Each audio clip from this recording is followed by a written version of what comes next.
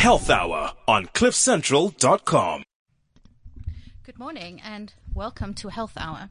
I'm Michelle Morehouse and I'm going to be taking you through Health Hour this morning, and I want to thank you all for joining me. This morning we're going to be talking about something quite interesting. We're going to be talking about HIV self-testing. And with me I have two guests in the studio. I have Mr. Jonathan Gunthorpe, who is the Executive Director from the Southern African AIDS Trust, and I'll ask him to introduce himself shortly and tell you a little bit about himself. And apart from Jonathan, I also have Mohammed Marjam, who is a Program Manager at WITS Reproductive Health and HIV Institute. Thank you both for joining me this morning. Jonathan, it'd be great just to start with you, if you want to give us a brief introduction of yourself and your organization and your interest in self-testing. Hi, Michelle. Hi, Mohammed. And hi to your listeners. Introduction to Southern African AIDS Trust, SAT. We're a very small NGO. We work across 7 countries here in Southern Africa. We're a very old NGO, by the way. We're over 25 years old, which is very old in NGO years. We work with adolescents and we work with women and girls. And we work largely with communities on sexual and reproductive health and rights. Yeah. And within sexual and reproductive health and rights, we work in HIV. So that's how we get to our interest in self-testing. Okay, great. I didn't realize you guys were quite as old as that, so that's amazing. As you say, that's pretty much geriatric in NGO terms. In NGO years, it's over 100, yeah, definitely. Great. And Mohammed? Hi, morning, Michelle. Good morning to Jono and the listeners. Yes, I'm from the WITS Reproductive Health and HIV Institute, based in Hillbrow, Johannesburg. The institute turned 21 last year. It used to be the Reproductive Health and HIV Institute. It's the largest institute of its kind at the University of Witwatersrand, and it's led by Professor Helen Rees, who's quite well known in the sexual and reproductive health and HIV fields. The focus of WITS RHI is, as I said, reproductive health and HIV, and my role within the organization is that of program manager in the quite new HIV self-testing department, and we're here to talk today about this new innovation in that will possibly be a game changer for us. For sure. So maybe let's kick off with that then. Maybe tell us a little bit about self-testing, explaining really what self-testing is. So simplistically, a self-test is a test that a person administers on themselves. There are common self-tests that we all are familiar with, such as pregnancy tests, ovulation tests, and recreational drug tests. These are tests that are quite common to everybody. As the name suggests, an HIV self-test is a test that a person administers on themselves that tests for HIV antibodies. And the major point of difference is that people interpret the HIV result themselves rather than going through a community clinic or a healthcare provider. And that seems to be the major difference. In HIV self-testing, rapid or diagnostic, point-of-care diagnostic tests are used, and these are the same tests that are essentially used in the clinics. Okay. Mohammed, just to stop you there, we work so much with this kind of thing every day, so we're quite familiar with the lingo and the jargon and that kind of thing. Just maybe explain a little bit about what you mean by rapid testing and point-of-care, just to help our listeners. Sure. So a rapid test or point-of-care test is a test where you obtain the result at the point of testing. So the difference with a laboratory-based test is that you usually take a laboratory sample that would go away and you get your result a day or two later. Whereas with point-of-care testing, or rapid, as the name suggests, it happens really quickly and you get your results within 15 to 20 minutes. Okay. So when you're talking about the self-testing and you talk about rapid tests are also used within the clinics in the public sector. Are these the same tests or how are they different? Essentially, yes, they are the same tests. But the major difference comes in that the tests that are used in the clinics are called the professional use product. So each device manufacturer that produces these HIV tests would produce a professional use product. And the difference between a professional use product and the self-test is the sensitivity, the specificity, or would you like to simplistically say the accuracy and reliability of the test and how it's measured and how it's calculated. So in South Africa, the HIV self-tests that are going to be used by the device manufacturers that are looking to enter the market are the exact same professional use devices. However, they need to go through a different process for evaluation of the robustness of this, whether people can interpret their results and how well these work in a lay setting, if you want to call it. So in terms of that then, I mean, how user-friendly are these tests? They're very extremely user friendly, and I actually brought 2 with me today to demonstrate if need be. There are 2 types of tests that are currently out in the market. We have the oral based test and we have the finger prick test. Yes. And within that there are a variety of device manufacturers that have come up with products. Most people say that the oral based test is the easiest. Obviously people might be scared of needles, finger pricks. And the oral based test is really simple. You basically take out the device, you swab your gums, and you dip it into a solution. You leave it for 15 to 20 minutes, and you get your result. Okay. Finger prick, it's different mechanisms for different devices, and different ways of working. But yeah, they're really quite simple and easy to use. And what we'll be talking about a little bit later today is the research that we're doing at RHI and looking at whether anybody can do these tests and can anybody interpret their results. And that's essentially what we want to find out before we move forward. Yes, okay, great. Okay, so at the moment, in terms of we're talking about self-tests, are they easily available? I mean, I know that I've a couple of times with all the traveling I've been doing that every now and again you stop at the airport and you go to the pharmacy and there's a shelf that's either full or it's completely empty. It's like somebody comes in every now and again and buys up all the stock and goes on a frenzy. Yeah, the answer to that is yes and no, that they are available informally in South Africa. So we need to talk about the landscape of HIV self-testing in South Africa, and it's largely unregulated. And what I mean by unregulated, it means there's no law, there's no decree, there's no statute, there's no regulation governing the sale of self-tests in South Africa. However, device manufacturers, reputable device manufacturers that are known worldwide, are hesitant to enter the market because of we're not sure what's happening in this space.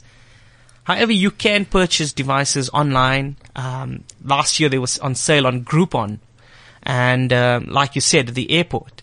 But the funny thing about the sale of HIV devices at the airport is that you can only buy it once you've passed passport control. Yes. You cannot buy it on the South African side of the airport. So yes, they are available, and there have been reports of self-tests or HIV tests. These are just common HIV tests that are being sold at pharmacies, independent pharmacies. And the major difference is that these are not geared towards being a self-test. They are the professional use product with the professional use instructions. And the instructions are the most important part when it comes to a self-test. Yes. Okay, great. So in terms of the tests the ones that are available at the airport, what are these ones? Finger prick ones, or are they oral tests, or? All of which I've seen are finger prick tests. There are no oral devices available there. And yeah, even the packaging that it comes in, you can call it straight out of China if you want to call it. Look, we're not too sure about how these devices have been evaluated.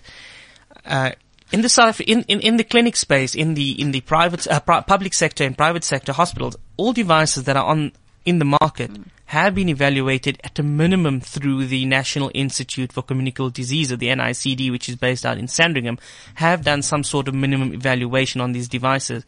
I'm not too sure whether these devices that have been touted as self-tests have actually been evaluated at all. Yes, okay. It's quite interesting because you mentioned these are sort of like the Chinese type tests, so I hope the instructions are better than they are on the flat pack furniture self-assemble things and all of that, where inevitably there's a couple of pieces missing and a few extra steps in really interesting language. Yeah.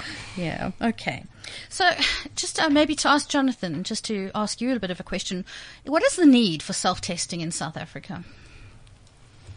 Enormous. Would you like more? I would like more. Man, a few words today. I think, it's not just South Africa, it's across the whole of Eastern and Southern Africa. In fact, South Africa is one of the highest test rates in the whole region of the 22 priority countries. So there are other countries in our neighboring states where less than a quarter of the people know their status. Yeah. And I think listeners might know the UNAIDS 1990 campaign and slogan, which is about getting people tested and on treatment and suppressing viral load. And if we don't do that, i.e. if we don't get 90% of people knowing their status, we're never going to beat HIV. We're very, very far from that now. So we have to find something, as Mohammed said, something that's game changing. Yes. Doing more of the same over and over and over again, as you know, is the definition of insanity. Yes. If you're going to expect something different to come out of it. And we have kind of been doing more over and over again of the same thing across Southern Africa on testing. there are 100 different reasons why someone in a community, for example, would benefit from self-testing. Access to clinics. Yes. They're far away. They cost money to get to. If you could have a self-test kit, if you could get it in a spaza shop, we may be a long way away from that in terms of regulations. And I'm sure Mohammed will talk more about that later. But getting your result quickly is also something useful.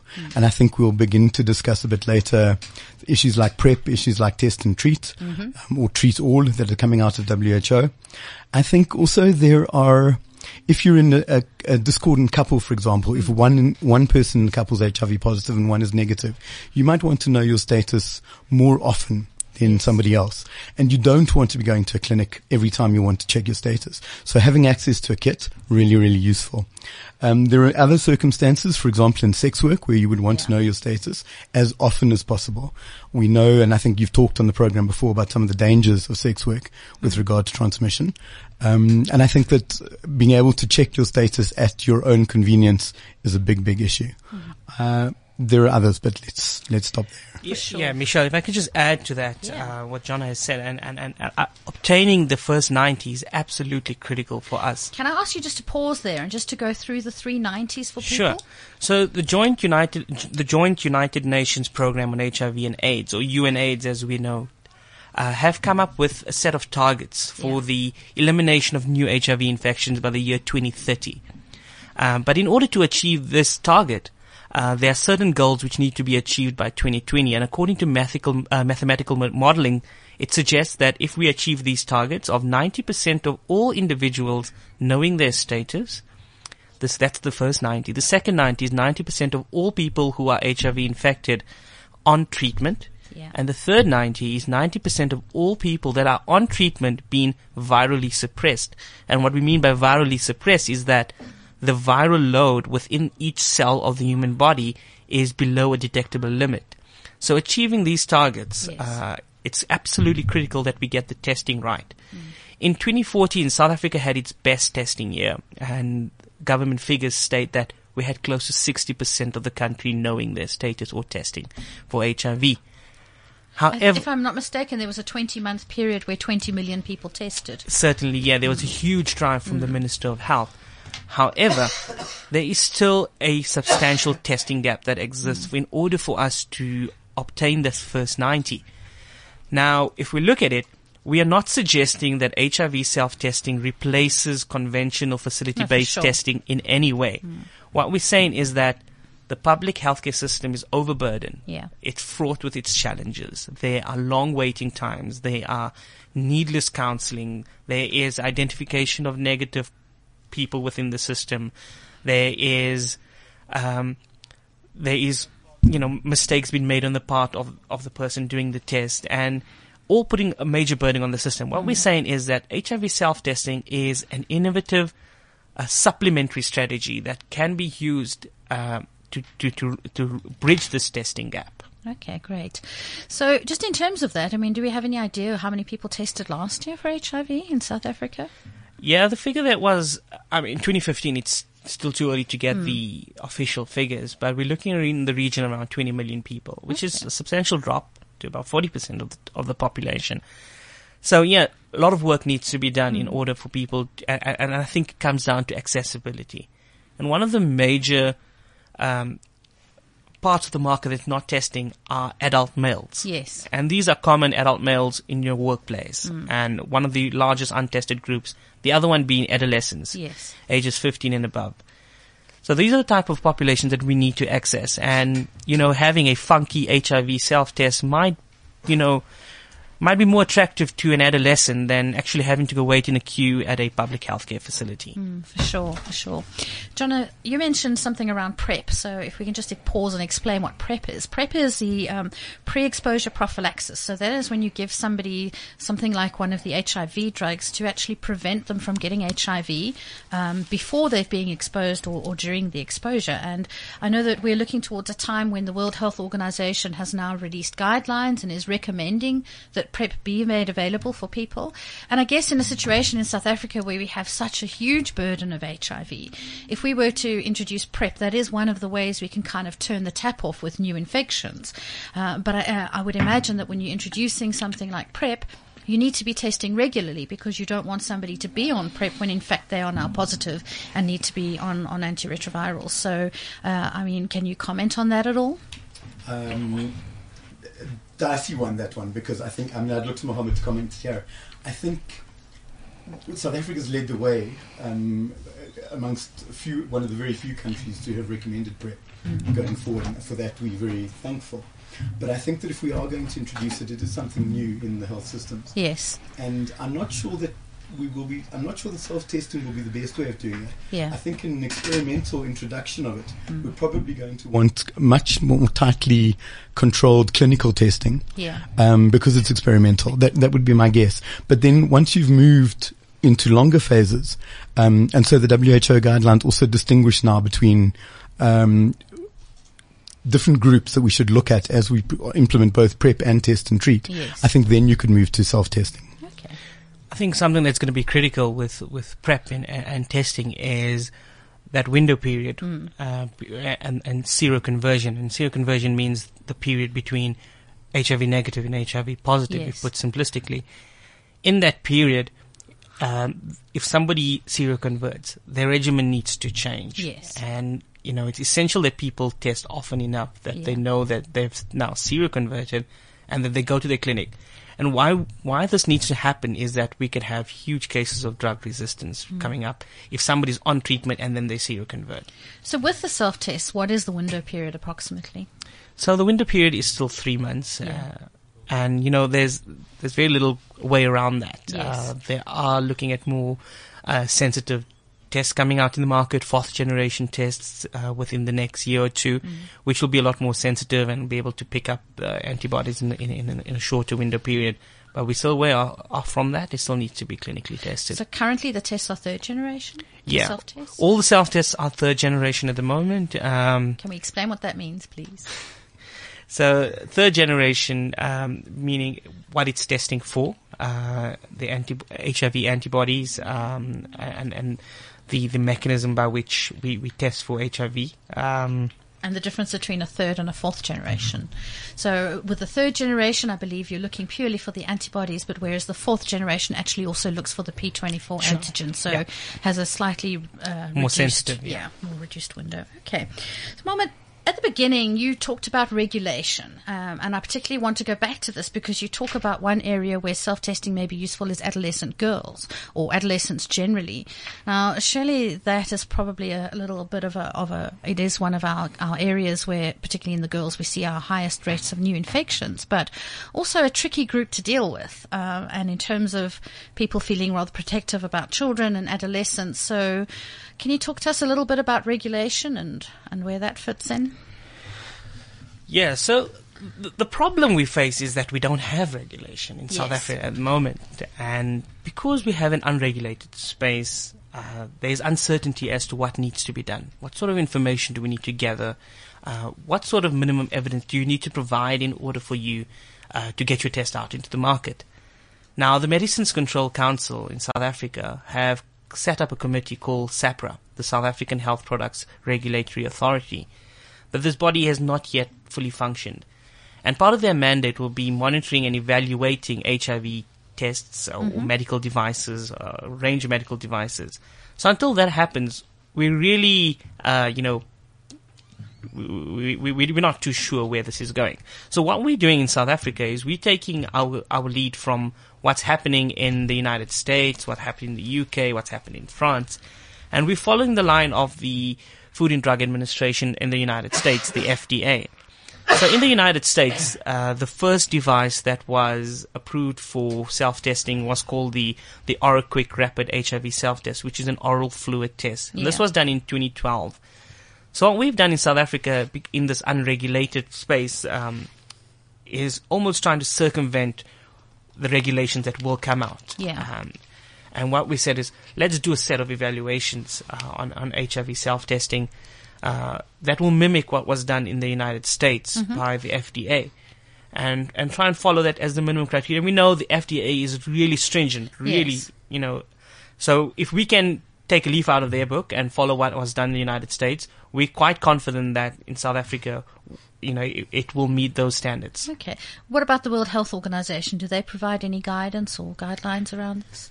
Yeah, so South Africa are signatory to WHO and belong to the WHO, and often follow normative guidance that comes out of Geneva. In the self-testing space, we have not yet received normative guidance, and I think one of the major reasons for that happening is that we just have a scarcity of data at this point. So there are a lot of studies being done worldwide and around self-testing. A lot of them are quite small, and a lot of them are just looking at acceptability. Yeah. Are people going to do this, or are people not going to do this? What we need is actually for these devices to be evaluated on a large scale. And over the last year or so, we've seen a lot more of this research coming to the fore, especially in Africa. And Jono can talk about some of the countries that they're involved in, looking at starting their own HIV self-testing evaluation programs. And we'd be doing the same thing in South Africa. So something that's very important in this space that we've been talking about a lot over the last few months in self-testing is called the WHO pre-qualification. Yes. Now, I spoke earlier about the professional use product. Yes. Any professional use product that wants to be listed on the WHO's list of preferred tests or preferred supplier list needs to go through a process called pre-qualification. And what this entails is the WHO independently testing or validating those devices in their off-site labs, then doing a site inspection of your production facility, and then asking you for a dossier of evidence around the device that you're putting out onto the market. Yeah. So that's the pre-qualification for a professional use product. It's done in an off-site laboratory.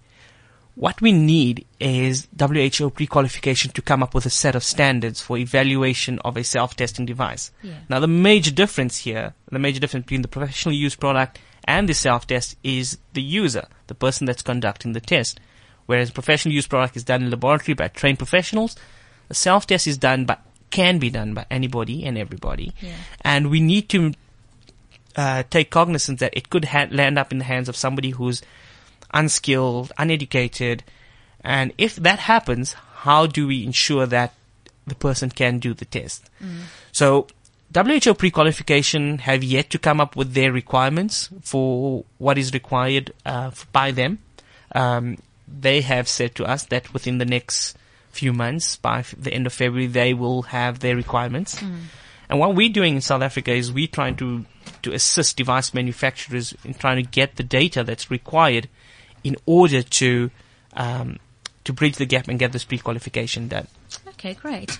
So one of the other things I wanted to ask you was, in terms of self-test, I guess the one thing that's different is obviously it's self-administered. But in South Africa, we still have a requirement around pre-test counselling, which I guess is something that will be missing with the self-testing. And particularly, I think people might worry when you talk about using this test now in adolescents, minus the pre-test counselling. Do you want to comment on that at all? Yeah, that's the biggest question that I get when I discuss this with anybody. For sure. Is that what happens to the counselling? And what we're saying is that pre-test counselling is not as important as post-test counselling. We are no longer in the early 90s in South Africa. I think everybody's quite aware of what HIV is about. HIV is no longer a death sentence as well. It's something we must take cognizance of. Coming back to the counselling, people know about counselling, and the way counselling is currently being done in our clinics is not efficient, is not being done correctly, and it's purely a waste of time at this point. And I've spoken to many, many people who said that the person that counseled them actually knew a lot less than what they knew about HIV. So what we're saying is pre-test counselling might not be as important as what happens after a person tests. Yeah. And that's what we really need to ensure with HIV self-testing, is that if you test and you need somebody to talk to, how do we make that accessible? And more importantly, how do we link somebody to care once they've tested? So if you test positive, what is your next step, and how are you going to interpret your next step? And that's sort of the type of data that's missing. Yes. This programmatic implementation type of stuff is missing.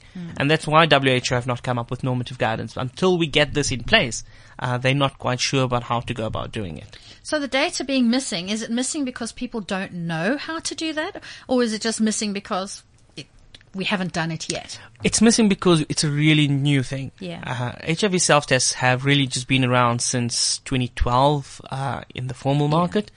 And I think South Africa's and the rest of Africa is playing catch-up. Yes. There are currently only 3 countries in the world which have distinct policies around self-testing.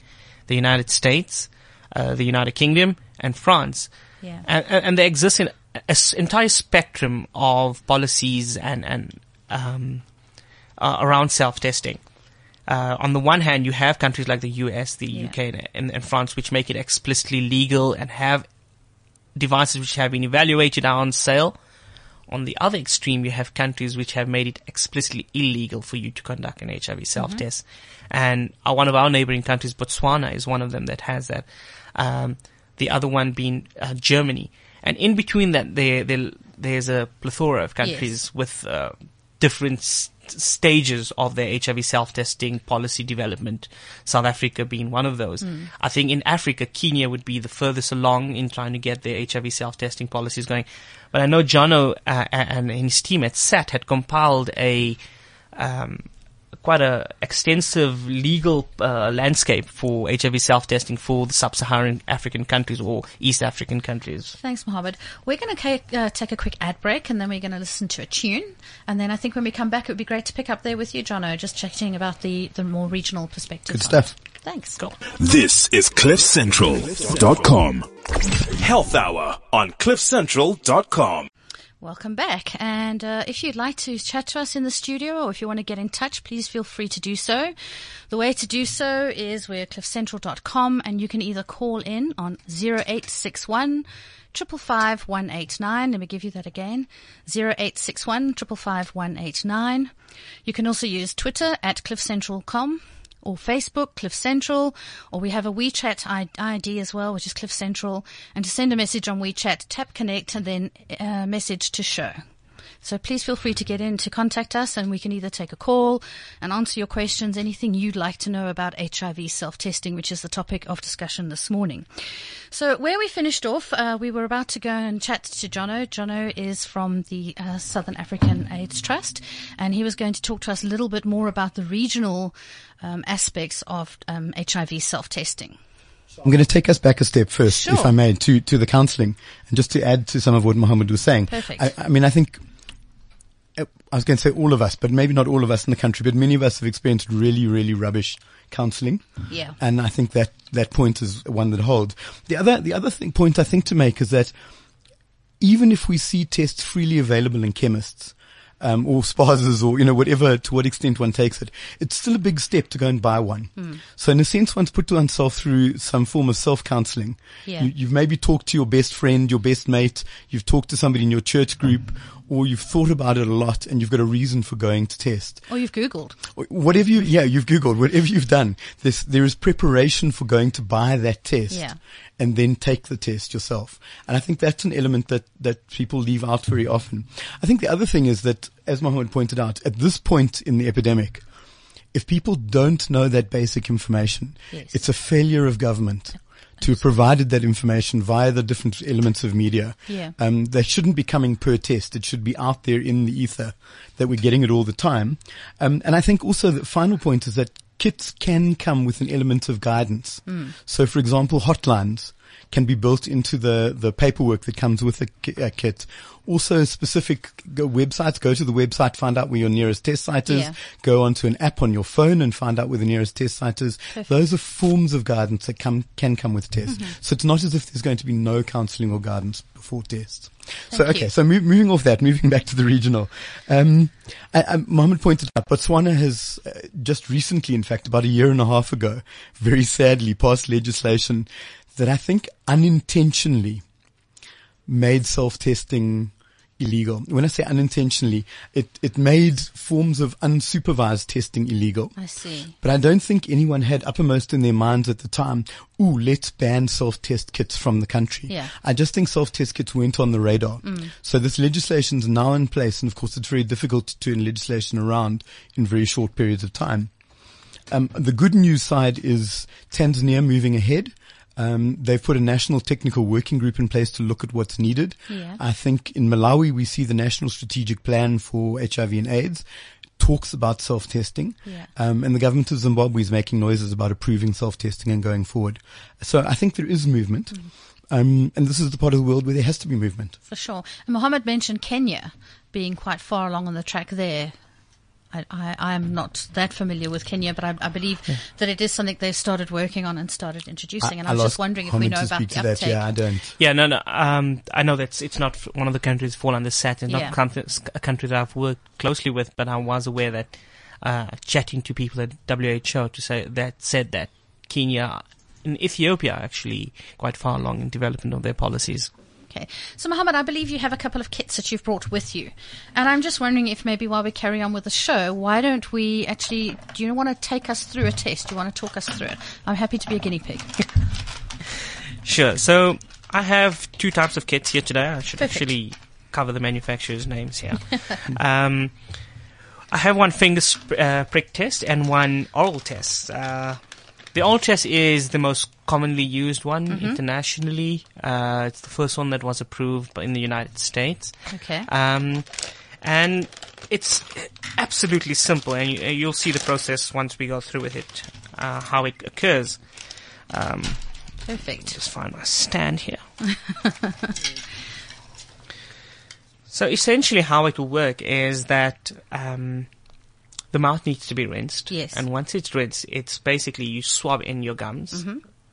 Once around, you open up the tube of buffer, you place it in there, and you leave your device on the counter for 15 to 20 minutes. Okay. And within 15 to 20 minutes, your little read window will come up with the results. Okay. So, very simple. And the main thing comes down to the interpretation of the results. And this is where your instructions for use need to be on point. Yeah.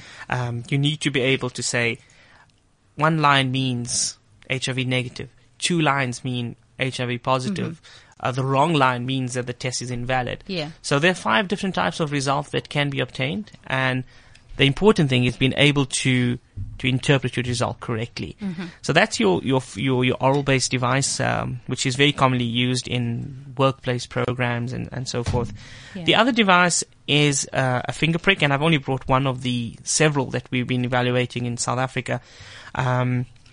So what you do here is you wash your fingers and make sure that they're nice and clean. What you do is rub them for about 5 to 10 seconds just to get some blood flow going in your finger. You choose a finger, usually one of these 3 fingers, the middle 3 fingers would be the best to use. Yeah. You rub it so you get a good blood flow. You then place your finger next to the little needle, which you can't see, which is quite nice for people with fear of needles. And you gently press, and what will happen, the needle will fire. So very much like the finger prick test you do for self-testing for blood sugar and that. Exactly. Yeah. So it's really, really painless. And you prick your finger and a blood drop will form. Yeah. A nice big blood drop is formed and placed next to the collection tube. Yeah. Blood will flow into the collection tube. You then transfer it over. You pour 2 drops of your buffer into the window, and 15 minutes later, you can have an HIV result. Okay, great. So these tests are really simple.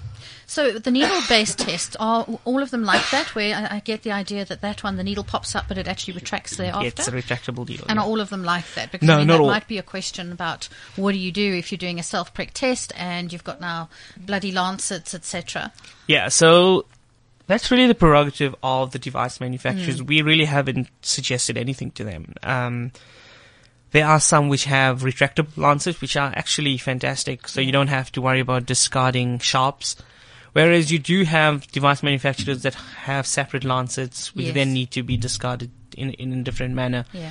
So yeah, there exist different types of devices with different mechanisms. And I guess with the ease or that type of complexity will alter the costs of them. I mean, what are we looking at in terms of costs of a test? Yeah, so the costs are one of my greatest concerns around HIV self-testing devices, and we certainly cannot go on the prices that they're talking about in the United States and the UK. And I had a very frank discussion with the device manufacturers, with all of the device manufacturers, to tell them that if you are going to price point it anywhere close to what you're doing in the United States, there is no way the South African government, the South African market's gonna take.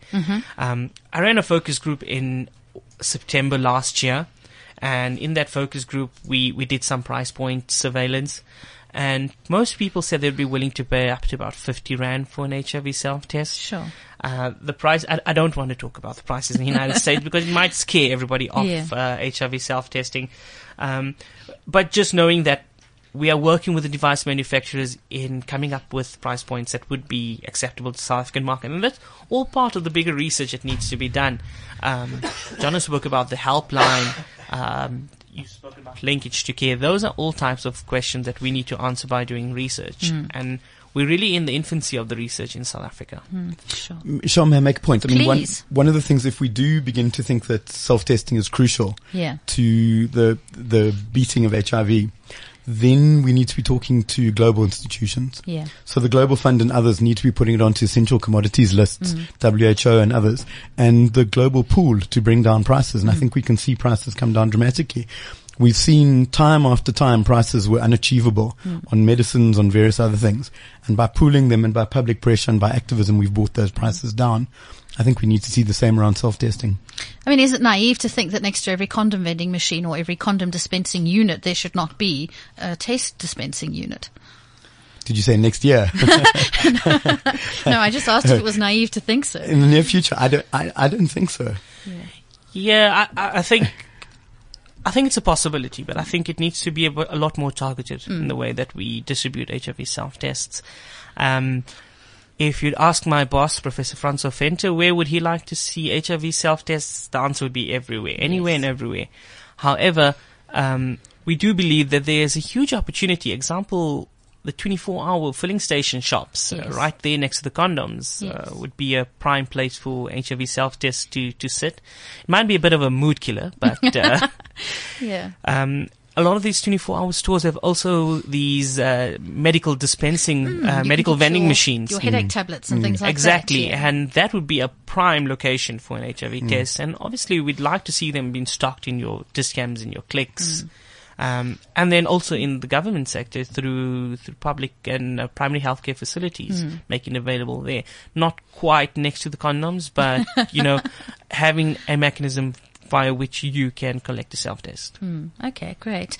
Just in terms of going back to some of the considerations, we've spoken about the pre-test counselling, because I know that that's one thing that people do still tend to get a little bit hysterical about, and I take on board your points. I tend to agree with you.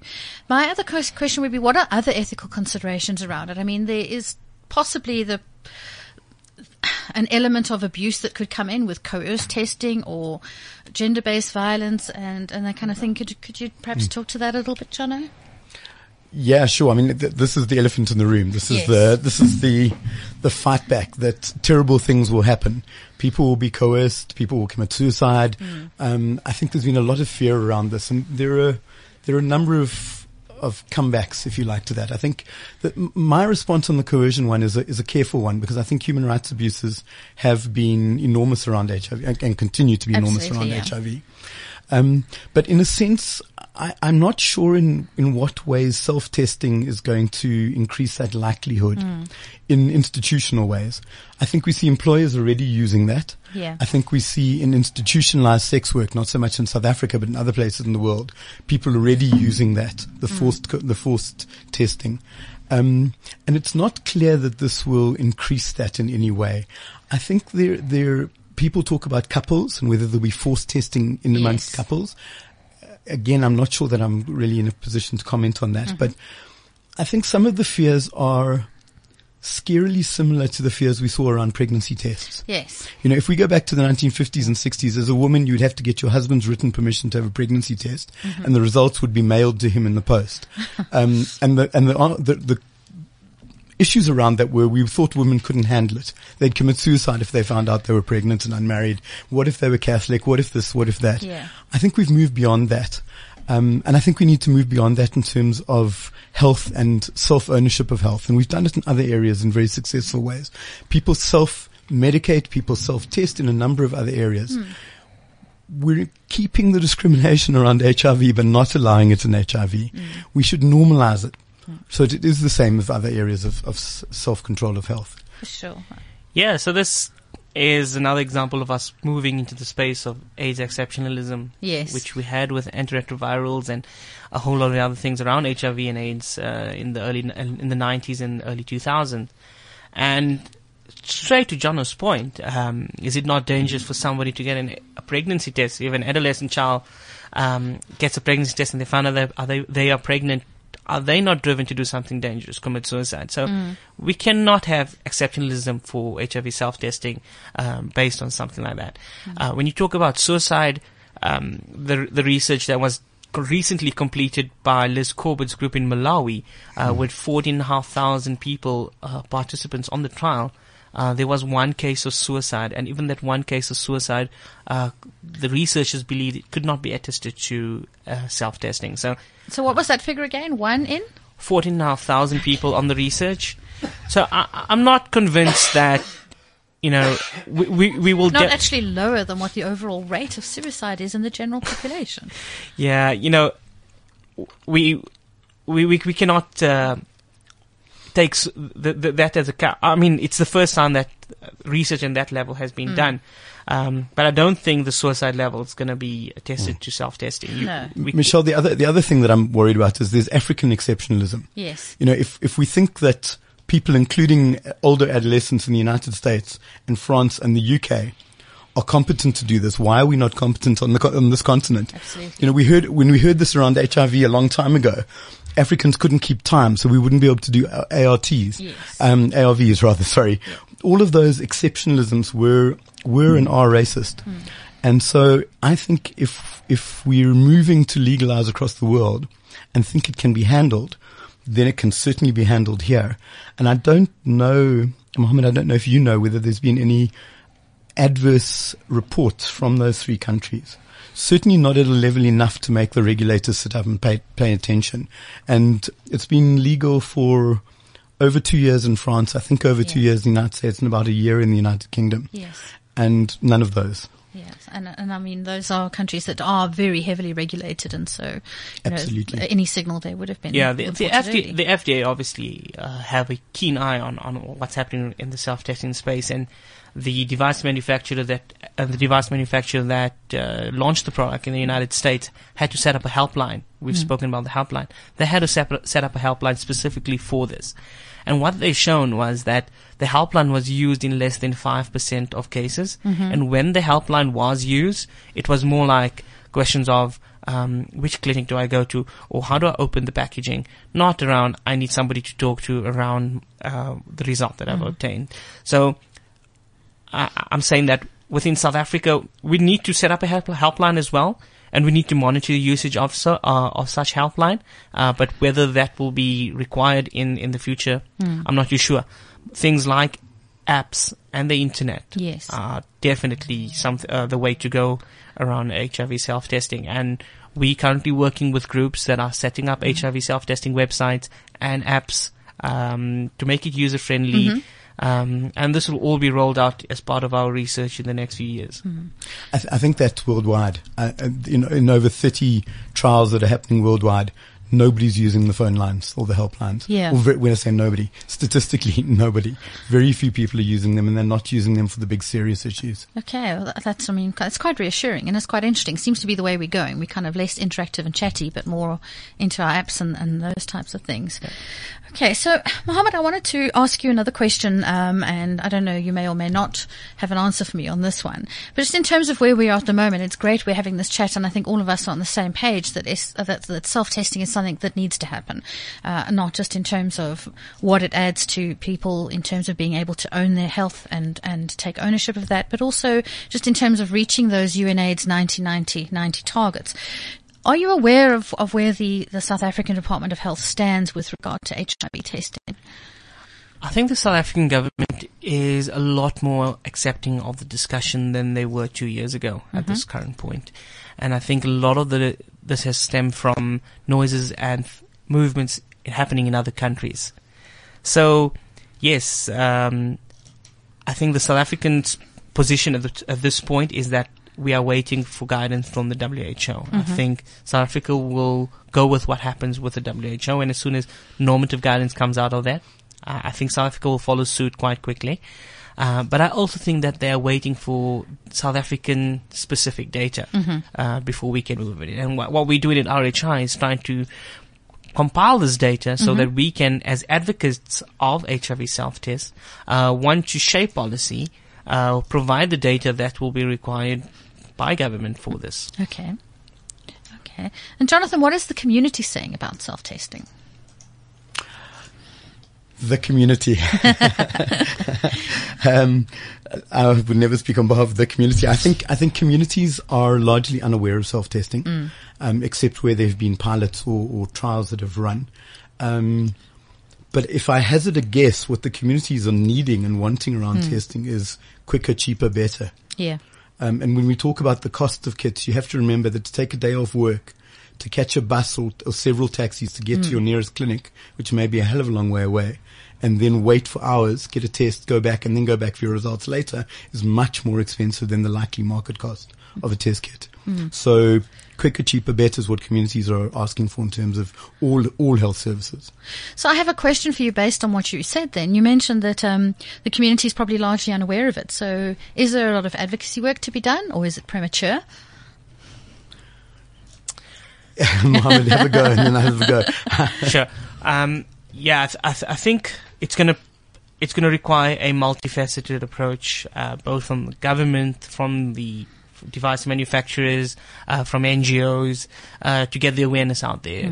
At this point, in South Africa, the awareness of HIV self-testing is almost on ground zero. I think a lot of work needs to happen in trying to get the messaging out there in terms of the advocacy that we need to be doing around this. But I think government first need to make the step before anybody else comes into the market. I think there's a huge hesitancy from device manufacturers because of uncertainty in government. If government can come up with a strict regulation to know that these are the standards that we're looking for. At this point, people are fearful that government can turn around tomorrow and say that we make self-testing illegal in South Africa, and the investment that you've put into the country, the investment you put in terms of your R&D to come up with these devices will all go down the drain. So I think people, all the device manufacturers are actually waiting to see what moves government make before they move. Understandably. Michelle, I hazard a guess at what we're going to see. This is an idea whose time has come. Yeah. And I think we're going to see it happen like cell phones. I think we're going to roll it out carefully and in a considered way with key populations, men who have sex with men, sex workers, people who use drugs, discordant couples. And I think that the publicity of the convenience of it is going to overtake the rollout. And I think demand is going to go viral. For sure. Okay, that's That would be my prediction. Yeah.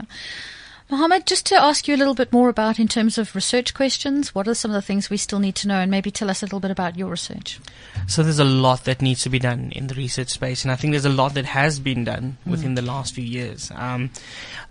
Towards the end of last year, we received 2 major grants from the Gates Foundation out of Seattle and out of AIDS Fonds in Netherlands to conduct HIV self-testing research in South Africa. Fantastic. So at Wits RHI, we'll be doing an evaluation of 3 to 4 devices in targeted populations and going through a phased approach similar to what was done by the FDA in the United States. So I'll quickly talk about each phase of the evaluation. So Perfect. The first evaluation is a usability assessment. We provide people with a mocked up result, one of the 5 types of results that you can get, and we ask them, please can you interpret it for us? So can people follow the instructions for use? That is absolutely key to this. So before we can even think about taking this into a clinical setting where people are actually testing themselves, let's provide them with mocked up results. Let's see how they actually perform the test while actually not performing the test. So there's no result riding on it. So that's the first phase of evaluation. We'll be looking around 200 participants per device.